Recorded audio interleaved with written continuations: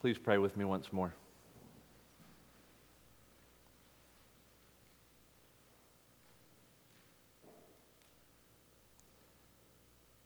Lord, we pray that now you would speak to us as you so often have through your word, as it's preached this morning. Come and meet all of our needs, satisfy our hearts, and draw very close to us, we pray, in Jesus' name, amen. I've been thinking a great deal this week about a sermon that our brother Robert Fisher preached here probably a month or two ago now. I don't assume everyone that's here today was here then, and I also don't assume that everyone who heard that message could immediately recall the major points of that message. The sermon was out of Romans chapter 8, and if you're a Christian and if you're familiar with the Bible, especially with the New Testament, you're probably familiar with that chapter. And one of the points our brother brought out in that message is this series of groanings we see midway through the chapter. Paul mentions in that chapter and opens up in that chapter this idea that the creation groans under the curse, that all that is wrong with the world is the result of the fall and of the curse, and the creation is groaning under the weight of the curse of sin and death. And then just a few verses on from there, Paul acknowledges that even the children of God, the people of God, groan as well. And our brother made the point that God's people are not immune to the sufferings and sorrows and trials of this world. But along with the creation, we too groan under the curse. We too experience pain and sorrow and death and the various effects of the fall and the curse.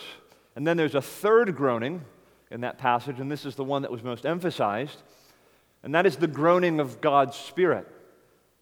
Paul conveys that when we are in our weakness, when we are feeling our frailty, when we are in the midst of suffering and sorrow, we often don't know how to pray. We don't even know what to say to God and how to give voice to our sorrows and what we're feeling. And the idea is that the Spirit of God in those moments gives voice to our prayers to God with groanings that can't even be uttered. The creation groans under the curse. Even the people of God groan, not being immune to trial and sorrow and suffering.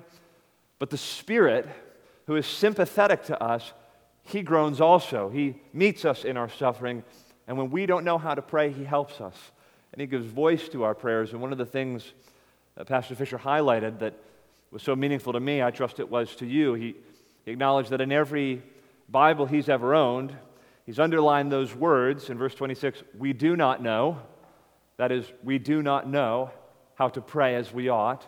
When we're in weakness and trial and hardship and suffering, it's like we don't know what to say.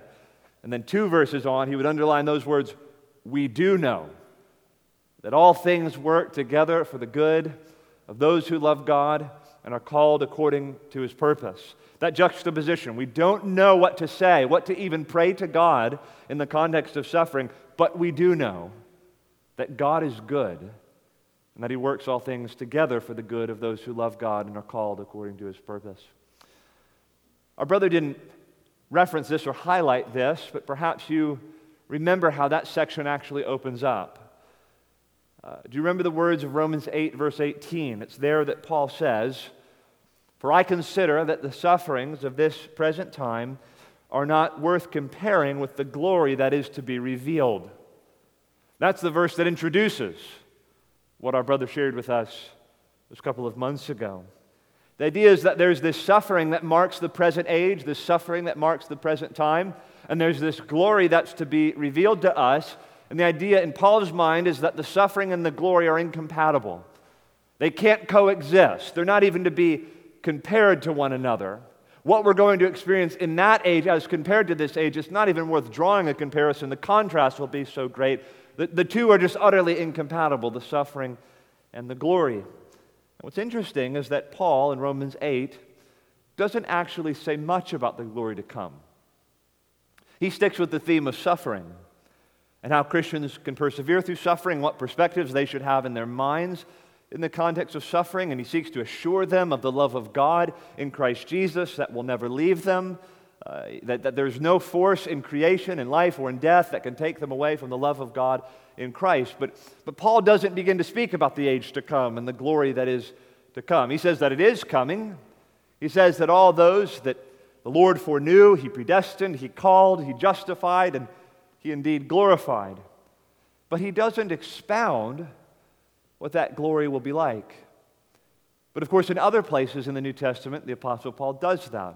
One such passage would be 1 Corinthians 15, toward the end of that passage, where Paul says, "For behold, I tell you a mystery. We will not all sleep, but we will all be changed in the moment, in the twinkling of an eye, at the last trumpet. The trumpet will sound, and the dead will be raised incorruptible, and this corruption will put on incorruption."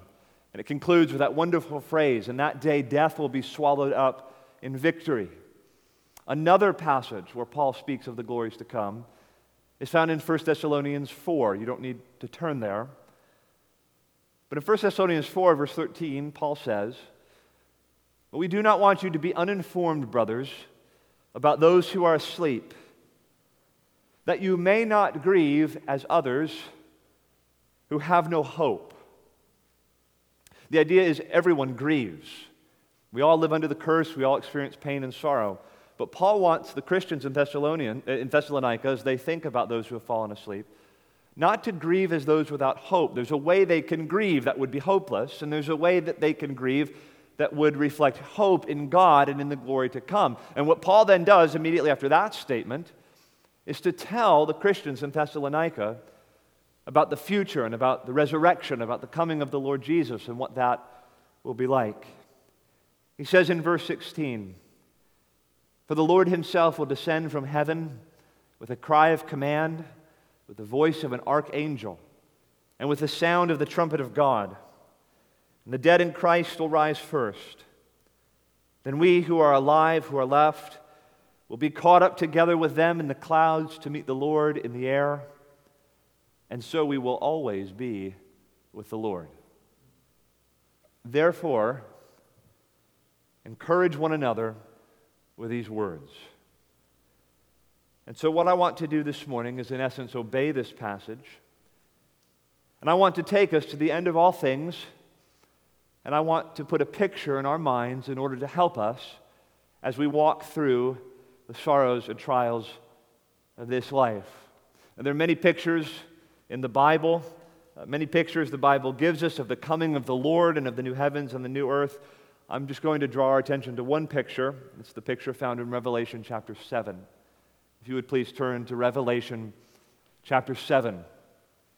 Now, of course, if you are a Christian, if you're familiar with the Bible, again, you might be familiar with Revelation chapter 7, particularly verses 9 through 12, which are the most well known. It's in those verses that we see the Lamb on the throne at the center of this great throng of people, redeemed from every nation, tribe, people, and language.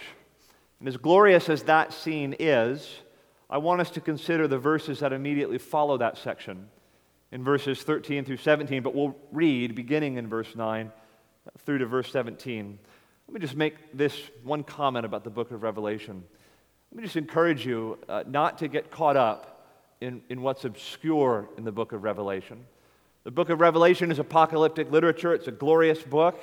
But people so often, when they consider the book of Revelation, get caught up in obscure details, and people have debates over the interpretation of numbers and timelines, and they try to use Revelation to sort of interpret geopolitical events and all of that. Personally, I think that's all a bunch of nonsense, really. There's a big anthem, a big statement written over the book of Revelation, and that is that the Lamb of God wins, and that the Lamb of God will be worshiped in glory forever with His people, and we will be with the Lord. That's the big message of Revelation. And so I just encourage you, don't get caught up in what's obscure. Stay with the big sweep of this book and the big message it's seeking to give, and that is to help the Church of Jesus Christ to persevere through trying times. Please follow along as I read Revelation 7, verses 9 through 17. This is the Apostle John speaking. He says, "After this I looked, and behold, a great multitude that no one could number from every nation, from all tribes and peoples and languages, standing before the throne and before the Lamb, clothed in white robes, with palm branches in their hands, and crying out with a loud voice, Salvation belongs to our God who sits on the throne and to the Lamb." And all the angels were standing around the throne and around the elders and the four living creatures, and they fell on their faces before the throne and worshiped God, saying, "Amen. Blessing and glory and wisdom and thanksgiving and honor and power and might be to our God forever and ever.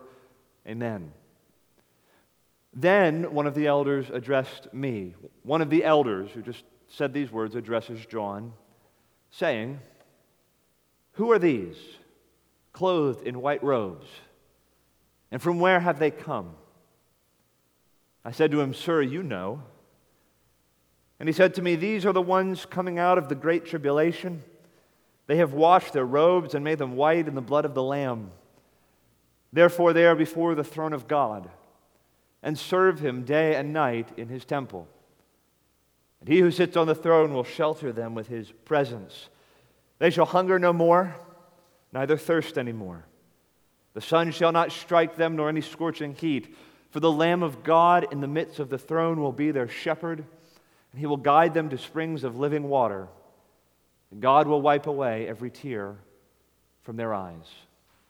We will organize our time around two questions asked in verse 17.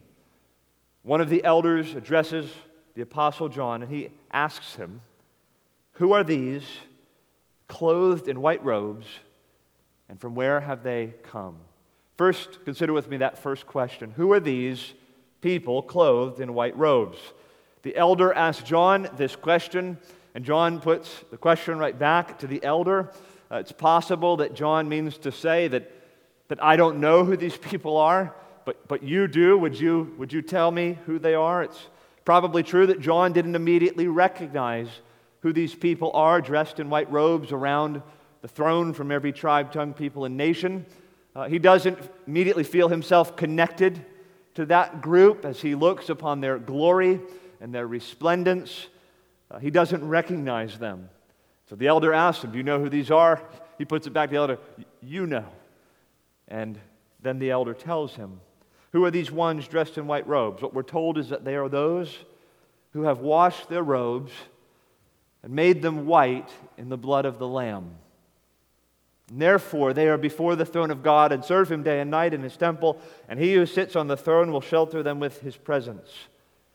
Now, presumably, we're to understand that there was a time when the robes of these men and women were not white. There was a time when their robes were dirty, when their robes were filthy, when their robes had stains on them. But therefore, now they have these white robes, that is, clean and pure and spotless robes. But it wasn't always that way. They had been dirty, they had been filthy, they had all been sinners. There was a time when they were not fit to be among this multitude in paradise in the presence of the Lamb. They used to be impure and unclean, but a great cleansing took place. The elder highlights that they weren't just given new robes. He says their robes were washed in the blood of the Lamb. It's not like they arrived on the scene with dirty robes and then they were given a new cloak or something like that was white. They had to be washed in the blood of the Lamb. And though this isn't the main point, there's, I think, a veiled reference here, a veiled indication here of the necessity of the atonement. Some people will ask the question, why doesn't God just forgive sins? Why was the whole business of sending His Son into the world as a sacrificial lamb to die on the cross? Why was that all necessary? And of course, the answer is that a sacrifice was needed. Hebrews 9:22 tells us, without blood there is no remission of sins. And a sacrifice was needed to justify the perfect holiness and justice of God. And so He sends His Son into the world to be a sacrifice for sinners. Atonement is necessary in order to purify and cleanse people from their sins. And this elder says to John in Revelation 7 that the solution, the cleansing agent, is the blood of the Lamb. Now that's an interesting idea. If we were to dip our clothes or our robes into a pool of blood, they would be stained. They would actually be dirty. They wouldn't be clean anymore. But this blood actually cleanses. It actually purifies. It actually makes one to be white. What you have in the blood of Jesus is an undoing of evil. You have a reversing of the curse. You have an actual cleansing that takes place. And this is how blood has always worked in redemptive history throughout the Bible. It was this way under the Old Covenant. Hebrews 9:22 says, "Indeed, under the law," that is the Old Covenant, the Mosaic law, "indeed, under the law, almost everything is purified," that is cleansed or purged, "with blood." And so the writer to Hebrews says in Hebrews 9, verse 13 and 14, "For if the blood of goats and bulls and the sprinkling of defiled persons with the ashes of a heifer sanctify for the purification of the flesh, how much more will the blood of Christ, who through the eternal Spirit offered himself without blemish to God, purify or cleanse our conscience from dead works to serve the living God?" And in many other places, Jesus' blood is introduced as a cleansing agent to cleanse us from the stains of sin. 1 John 1:7, "But if we walk in the light as he is in the light, we have fellowship with one another, and the blood of Jesus cleanses us from all sin." So on what basis did these people in this crowd now wearing white robes, how did they gain access into heaven and into the presence of the Lamb? How did they get to be around the throne? How did they get these white robes? They were cleansed with the blood of Christ, we're told. It was the blood of Jesus that was definitive, that was decisive, that was the foundation. And so, brothers and sisters, I encourage you, fix this in your minds. No one gets into heaven any other way. This multitude is not there because they earned their place there. They're not there because they passed with flying colors. They were not there because when they died, they were at their very best. This elder says that they made it there. Their robes were white because of a great fountain filled with blood drawn from Emmanuel's veins. That's what was definitive. That's what was conclusive. That's what introduced this crowd into this place. You can imagine you have this multitude of people. John's looking on at this multitude of people that no man can number from all these different backgrounds and these different tribes, tongues, and peoples. I mean, think of if you were in John's place. All we can do is imagine what this would be like. And you see this great throng of people. And you're told that there was a time when they were not washed, they were not white. They were in fact sinners. But the reason they're there now is because their robes were washed in the blood of the Lamb. Think of all the things from which they needed to be cleansed. How many there had murdered, had lied, had committed adultery? How many had engaged in various forms of perversion? How many of them had worshipped idols? How many had denied the Lord like Peter? How many had committed suicide? How many there had oppressed others and harmed others? How many of them had abused various substances and had become enslaved to various vices at different times? The number of sins we can speculate were present among that body is as wide as the curse itself. There was probably no form of sin that wouldn't have been present at one time among that great mass of people. But what made the difference? And what brought those sinners into that place clean and pure and spotless with white robes? It is the blood of Jesus which reverses the curse and cleanses us from sin. This wasn't a multitude of pristine saints. It was a multitude of sinners who had been saved by the grace of God and had been cleansed by the blood of Jesus. And the text goes on to say that their robes were washed in the blood of the Lamb. Therefore, because of this, they are before the throne of God. How did they get there? It was because of that fountain filled with blood. They got their reservation, their ticket in, their place among that body through what Christ had done on their behalf. Now consider with me the second question that the elder puts to the Apostle John. He's asked, where did their white robes come from? And then in verse 13 he asks, and from where have they come? Or where did they come from? Three answers I want to observe with you that I think rise out of the text. First of all, they had come out of tribulation. They had come out of tribulation. Verse 14, these are the ones coming out of the great tribulation. And of course, I'm aware that there are some questions surrounding what exactly the great tribulation is and how to interpret that. I don't want to get caught up in those debates. Again, just stay with me on what's major and what's clear. Personally, I believe that period of tribulation that's being referred to there is the time between the first coming of Christ and the second coming of Christ. You don't have to agree with me on that. But the reality is, the fact of the New Testament is, this word for tribulation is used again and again and again to describe the era in which Christians live in now. The age that the apostles lived in. So the apostles said in Acts 14, verse 22, through many tribulations we must enter the kingdom of God. In fact, the apostle John in Revelation 1, verse 9 describes himself, he's writing to the churches, he describes himself as their brother and partner in the tribulation. Whatever the great tribulation is, the fact of the matter is, all Christians pass through an age of tribulation.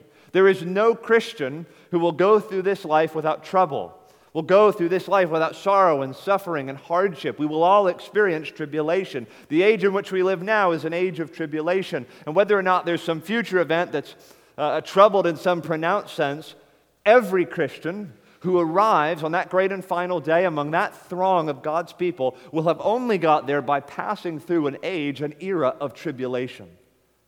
None of us can escape sorrow and trouble in this world. And indeed, we live now in this age that's marked in a pronounced way by trouble, by sorrow.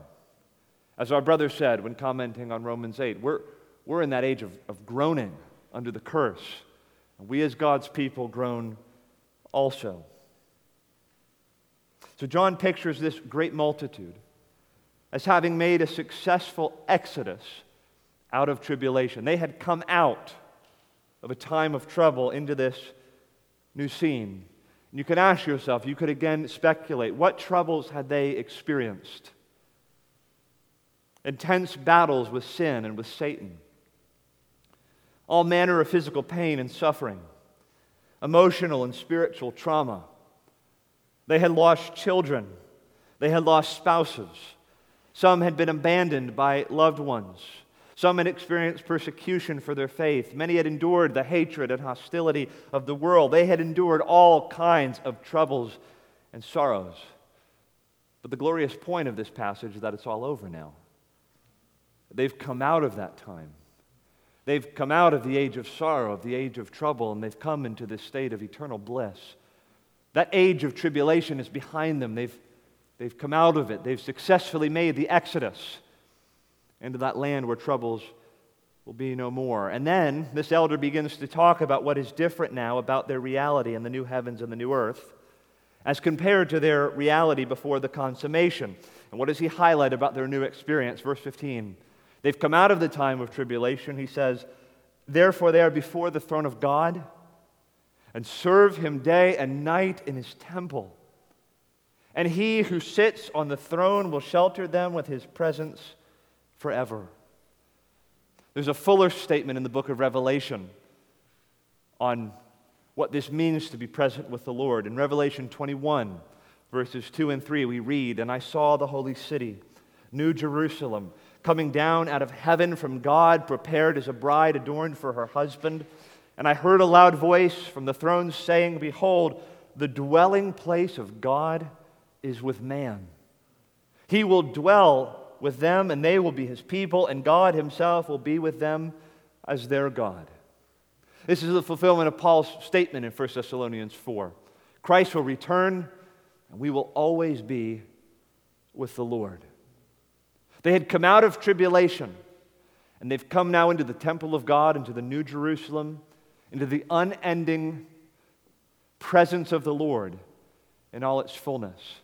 That's not the age we live in now. Now, it's true, of course, there's a sense in which the Lord is present with us. He has said he will never leave us or forsake us. His promise is true. He's with us by his Holy Spirit. He said to his disciples in the upper room, I will not leave you as orphans. He said he would send to them the Paraclete, the Counselor, the Advocate, the Comforter. And he has fulfilled that promise. And The Holy Spirit's ministry in our lives now, through His indwelling in the lives of believers, is to mediate to us the presence of the risen Lord Jesus. And He is the means by which the Lord Jesus is in fact present with His people. But of course, we don't experience that presence in all His fullness. We recognize there's a day coming when we will see the Lord face to face.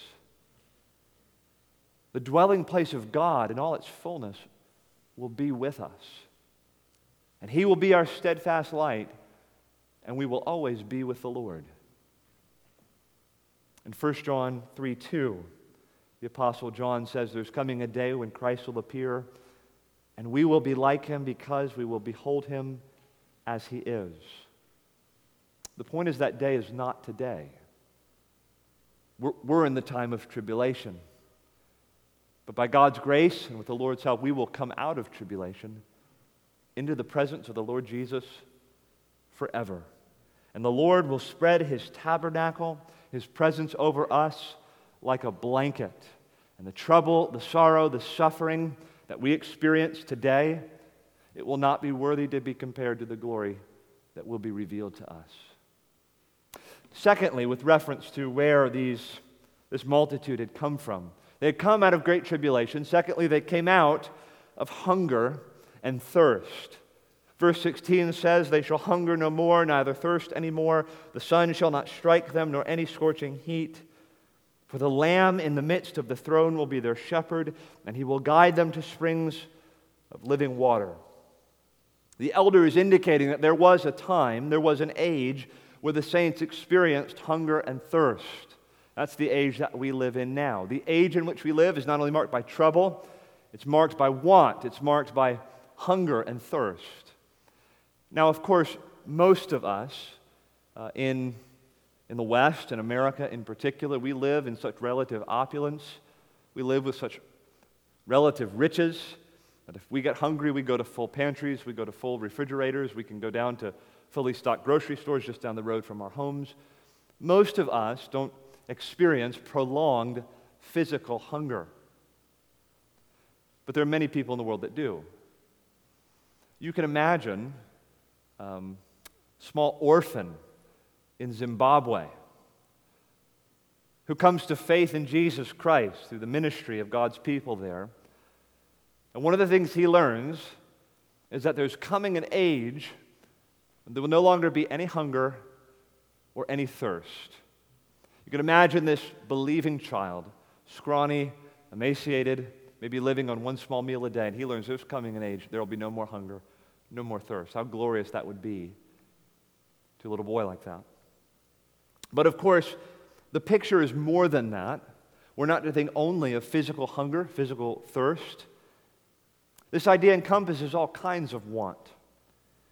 It encompasses the lonely man or woman with an unmet desire for companionship. It encompasses all those who ever wanted to be truly loved but never experienced real love on this earth. It encompasses the husband or wife abandoned by their spouse, children abandoned by their parents who hunger and thirst for a loving family. It encompasses handicapped people who long to walk or run or to see or to hear. It encompasses people with chronic pain who hunger and thirst to be free from the things that ail them. It encompasses people who have struggled under some dark cloud of depression and despair and long for that cloud to be removed. It encompasses Christians who are broken and burdened by their own sinfulness and hunger for a day when they will be free from sin. It encompasses men and women who are weary from the assaults of Satan and from the attacks of the world, who long for a heaven where they will never be harassed or attacked again. It encompasses persecuted Christians who long for the day when they will be free from oppression. It encompasses the church that eagerly waits for the Lord and with alertness and vigilance looks to heaven for the return of the Savior. It encompasses those who hunger for God and whose souls thirst for God, to have Him in all of His fullness. And the elder tells John in this passage that in this new age, one of the things it will mean is no more wanting, no more pining, no more longing, no more waiting, no more hoping, No more straining to hang on by faith. All we will have in that day is full delight, full satisfaction. We won't wait for anything. We won't have unmet expectations. We won't have to hope for something that is yet to come. We will have full satisfaction, delight, ecstasy, consummation in the presence of God forever and ever. All wanting, all hunger, all thirst will be gone forever. And then we will cast off faith like a broken pair of glasses, for our faith will be turned to sight. And we'll shed hope like a winter coat, because the ice and snow are gone, and the spring of God's presence will be with us forever. And in that day we will be led like sheep by the shepherd to springs of living water.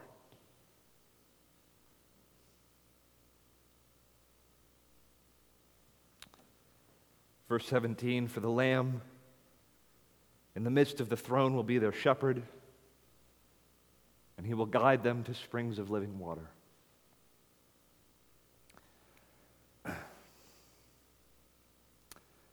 This is nothing other than the fulfillment of Psalm 23.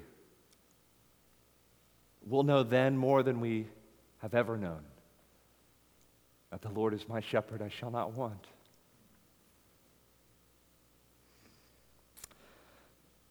Thirdly and finally,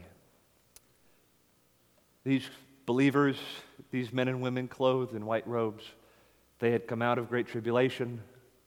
They had come out of the era of hunger and thirst. And thirdly and finally, they had come out of sorrow and sadness. Verse 17.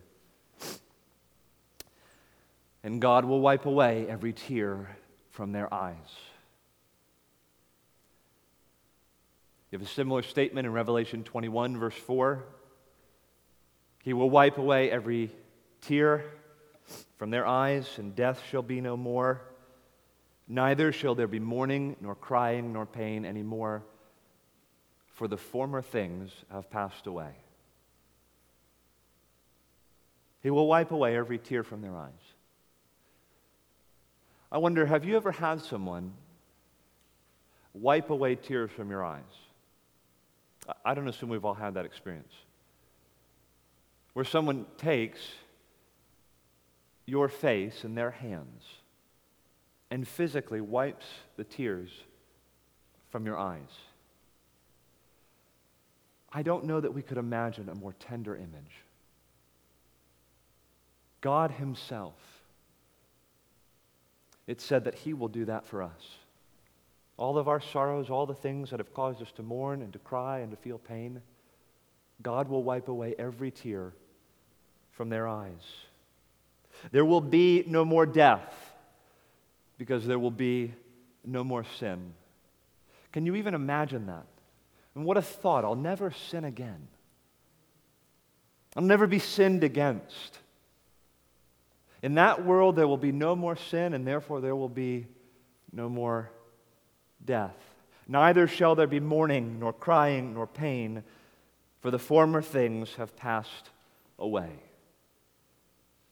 The former things have passed away. The idea is that mourning, crying, pain, sorrow, it'll all be a thing of the past. You might imagine one person saying to another, "Do you remember crying?" We'll say, "Vaguely." "Do you remember sorrow?" "You know, I seem to remember it, but it was so long ago, and you know what?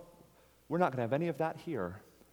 It's not even worth thinking about. That's all in the past. That's all gone. The former things have passed away." In the human psyche, it is often the sorrows, the trauma, the pain that are most cogent in our memories. You bring up a difficult episode to somebody from their past, and they can be back in that moment without any hesitation. They could remember the sounds, the smells, everything so cogent. I don't know psychologically why the human psyche works that way. But you have all sorts of people, have all sorts of things they wish to forget, that they wish wouldn't stick with them. One of the things that will mark the new age is that all those things that cause us pain, all those things that cause us sorrow, all the tribulation that marks this present age, it'll all be a thing of the past. And we'll have nothing but delight and joy in the presence of the Lamb forever and ever.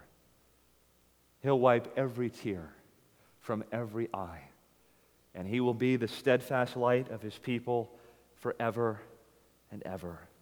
And more than that, all the sorrows we've experienced in this life, they'll be resolved. They'll have an answer. In the person of Jesus Christ, in the Lamb in the midst of it all who will stand, that Lamb as though He had been slain, all sorrow, all pain, all injustice, all abuse, all sin, all death will have its answer. It'll be resolved. Brothers and sisters, comfort one another with these words. Be still, my soul. The hour is hastening on, when we shall be forever with the Lord, when disappointment, grief, and fear are gone, sorrow forgot, love's purest joys restored.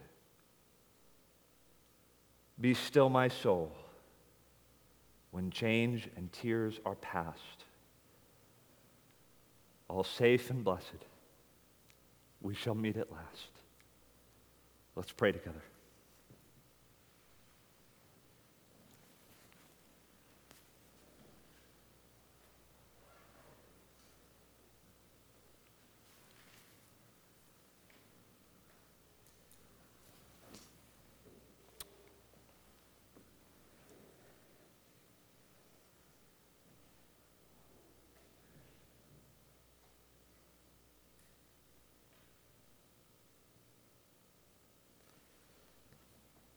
Our Father in heaven, we thank You for the hope of heaven. How bright is that hope to us now? We can only imagine a day when sorrow and sin and death will be no more. We thank You that through the blood of our Savior Jesus Christ, You have purchased this inheritance for us, that our filthy rags could be washed in His precious blood. We pray that through repentance and faith, each one here would go to Jesus, would find cleansing in that fountain filled with blood. That each one here in this place would have a place among that company in white robes on that great and final day, when change and tears will be past, when we will be together in a world of unimpaired and unalloyed joy forever and ever and ever, for we will be with the Lord. Bring that hope close to us now and near to us now, even as we grieve. We pray in Jesus' name, amen.